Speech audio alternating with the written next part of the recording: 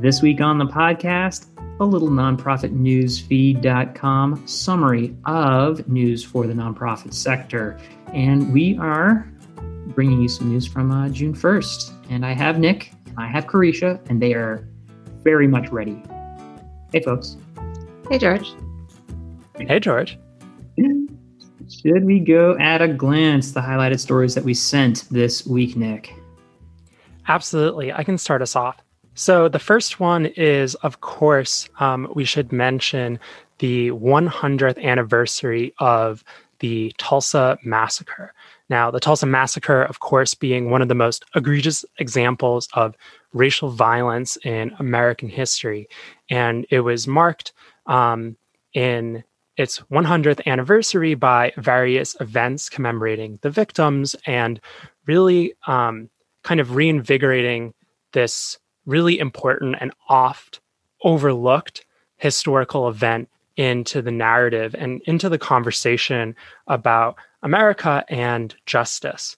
And the nonprofit hook here is that several nonprofits are participating in the commemoration of the massacre, including the Oklahoma Archaeological Survey, which is associated with the University of Oklahoma, that is doing the work to find, identify, and preserve victims' remains.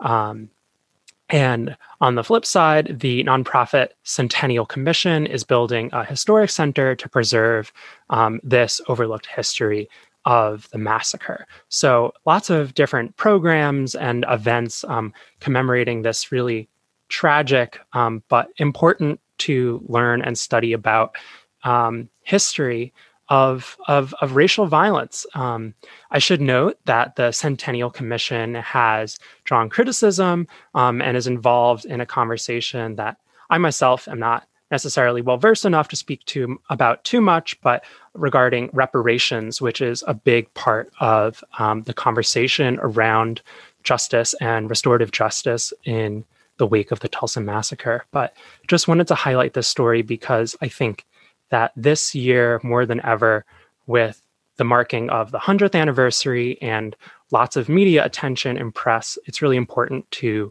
highlight this story and contextualize it within national conversations happening now. And nonprofits should be aware that we're now having conversations about reparations and addressing historical trauma and injustice. And these are conversations that have taken way too long to happen. But just now, finally, they're coming to the forefront. So, of course, wanted to highlight this at the top of the pod. It's amazing to see the amount of nationwide press this is getting. But as we know, what happens with press is it's very loud but very short. And what I do actually like seeing where nonprofits are picking this up of, this archaeological survey and actually finding out what happened, and then a museum to make sure that it isn't just a one and done press bump, but has sustained actual attention and is something that educates generations to come about it. However, it's tough when you build a museum and sort of summarize events that are very much still unresolved in the narrative of, over $1 million of damage 100 years ago. Frankly, that's a lot of reparations. There's a lot of money that you're talking about because insurance didn't cover it because they screwed them over. And frankly, I think it's a larger conversation that has to be settled. And I hope that, frankly, the nonprofits working in that field understand that this is a stepping stone and it isn't the sort of, here's your museum, now let's forget type of approach. And it doesn't seem that way. And there are a lot of voices involved, but amazing to see nonprofits trying to bring this and keep this in the forefront of America's complicated racial history. Absolutely. And I think back to other efforts by nonprofits and organizations to highlight this history, including the Equal Justice Initiative, which is led by amazing civil rights attorneys and lawyers, and all this work to kind of, bring the history to the present and help us understand that these events, this trauma is not, we're not far removed from that, right? So really important work. Moving on to our next story. This is a story about a Russian-backed hack of USAID, leaving NGOs compromised.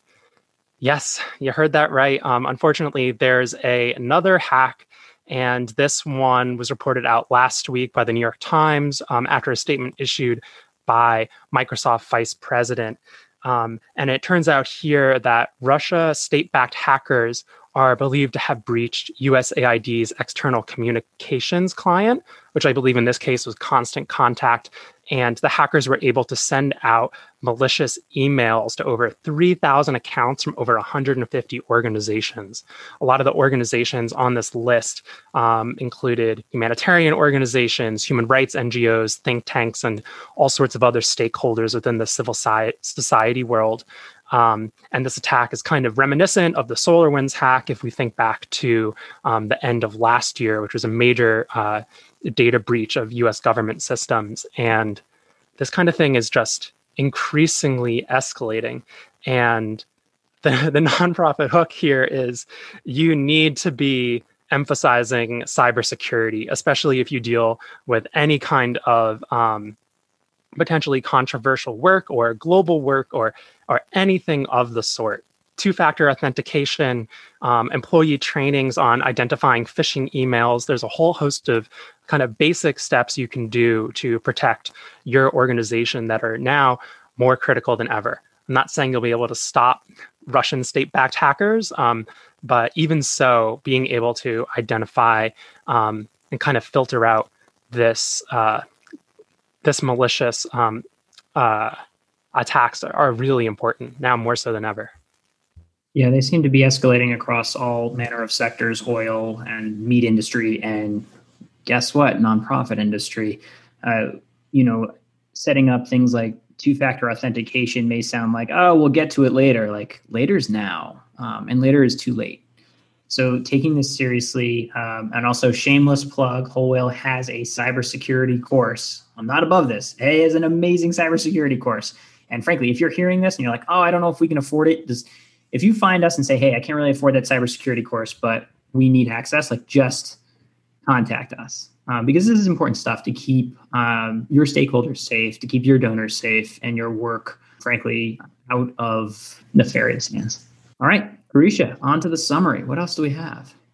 Yeah, quite a few headlines this week. Our first one reads, warning signs emerge for fundraisers in the latest economic reports. And this article is from philanthropy.com. Really, we've been keeping track of nonprofit employment rate and kind of how the economy really plays into fundraising trends and giving trends and things like that. And so what this article is really showing are just some of the economic trends that we're seeing. So consumer confidence is down from April, gross or a strong first quarter in the GDP, kind of unemployment and all of those things. So just really important aspects to keep in mind as you take a look at your own nonprofit fundraising for this year. And then going into end of year fundraising for 2021 after what feels like a volatile year of 2020. Yes. Yeah. It's hard to speculate on these pieces, but at a broad stroke, remember that the numbers I always look at are the GDP and the fact that 2% of our GDP ends up being the giving number, plus or minus 0.1 or less. And so things that impact the macroeconomy impact definitely the way people give, and sometimes even more disproportionately. As sad as it seems, how the freaking market does in the final month even of the year, and how people are taking losses or not, or gains or not, and making donations as a result. Yeah, just things to keep in mind, especially as you take a look at your own data and see how it kind of compares. Our next headline reads, what North Carolina's donor privacy bill would and wouldn't do for nonprofits.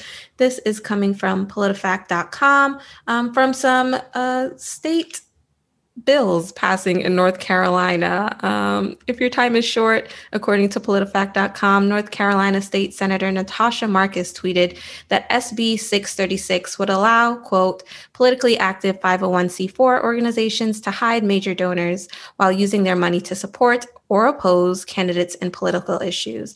And what this really leads back to is really disclosing who is giving your organization money and kind of what that means for your organization. There are kind of two sides to this coin. Some people feel like it's making dark money even darker, and others feel like it's kind of protecting the privacy of certain donors as well. So what this means for nonprofits is that there could be more privacy around who exactly is donating to your organization, at least in the state of North Carolina. Yeah, and it's interesting to look at these types of pieces because it's tested in one state and repeated elsewhere. So we keep an eye on these pieces. And C4s are uniquely different than C3s. C4s, remind you, can play in the political theater. That is the purpose. That is how they are designated. And so, I definitely hear the dark money even darker. You don't want unlimited funds spent in unlimited ways for political persuasion. You really need to see the trail, follow the money. It's one of those things that after the fact, we found out we were pretty angry when Russian dollars were sent into Facebook for ads. Like, there are way too many side doors if you begin to remove transparency in our political monetary funnels. Yeah, definitely. Our next headline reads, ExxonMobil loses a proxy fight with green investors. This was kind of an interesting article. It really just outlines this hedge fund was really kind of trying to get more green, quote unquote, green investors onto the ExxonMobil board. ExxonMobil is one of the biggest oil producers on the Western Hemisphere. So having quote unquote green tinged directors on the board could hopefully promote a lower carbon strategy. So interesting to keep in mind how we think about these very big oil producers and companies and having them be a little bit green, and what that means also for nonprofits and organizations that are trying to make our environment a little greener too. Clearly, this is not a nonprofit. This is a activist, green-minded hedge fund. But it's changing the policy from within, and it is a new tactic that, frankly, if you take over the board of a company, you've taken over that company in terms of mindset. And so it's interesting, if you talk about how you approach environmental issues and you have hereto only gone to the general audience or tried to hit politicians and sort of said, we have to attack these companies. Like, why don't you just take them over?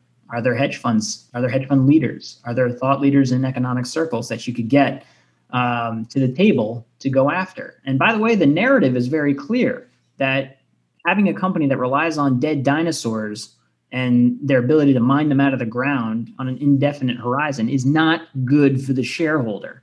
Why you need green investors to tell a company that is beyond me. However, I love this as a new potential tactic. Let's say you're fighting plastics. Well, wait a minute. Why don't you try to encourage Dow Chemical, one of the largest producers of plastic, to maybe change a few seats on that board? How do you do that?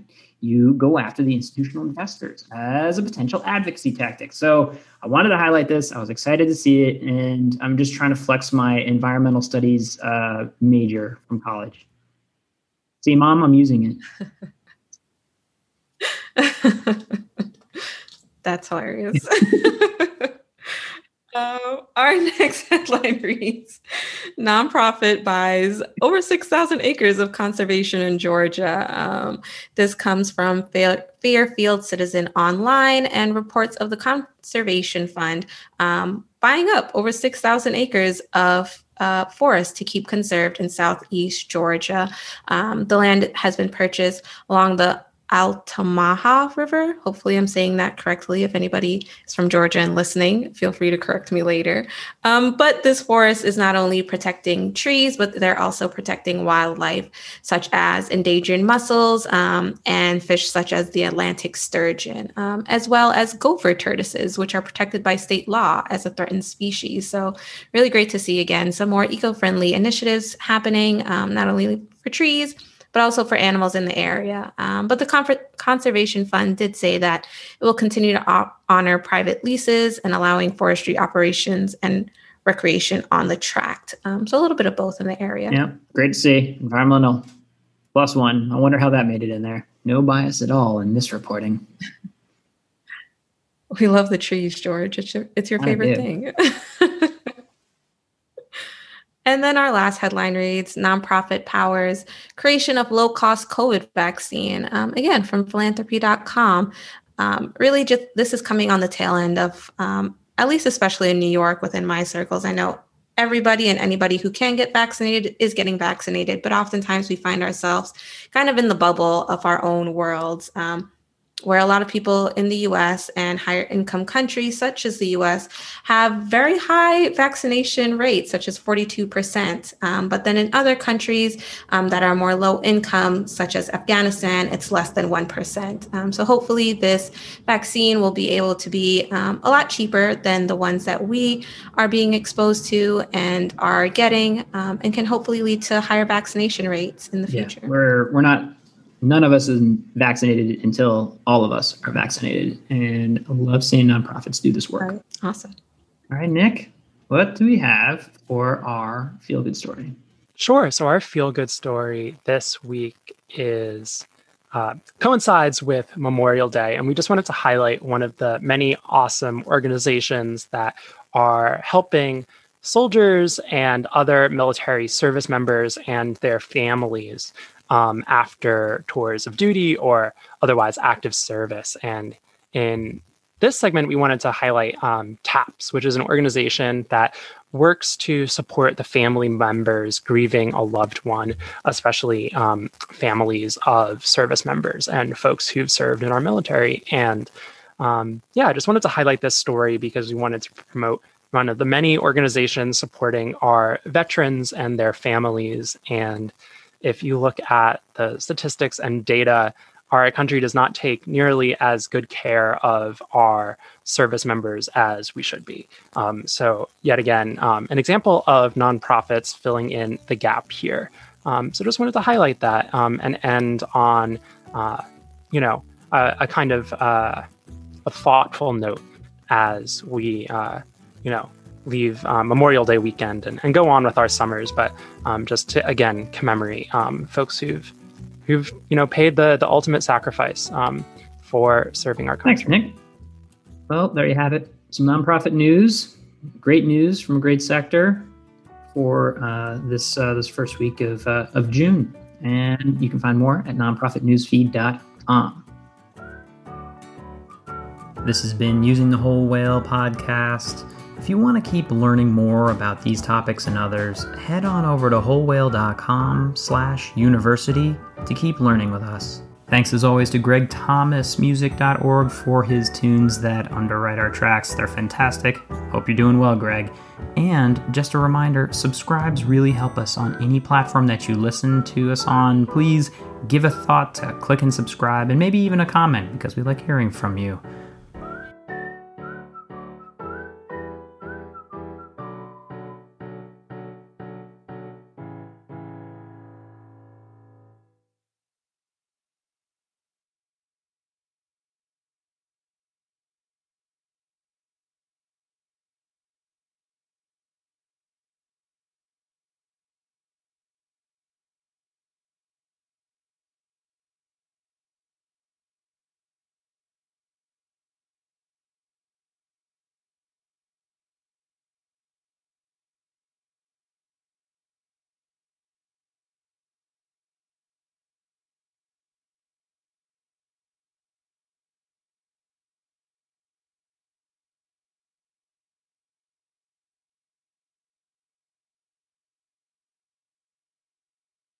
This meeting is being recorded.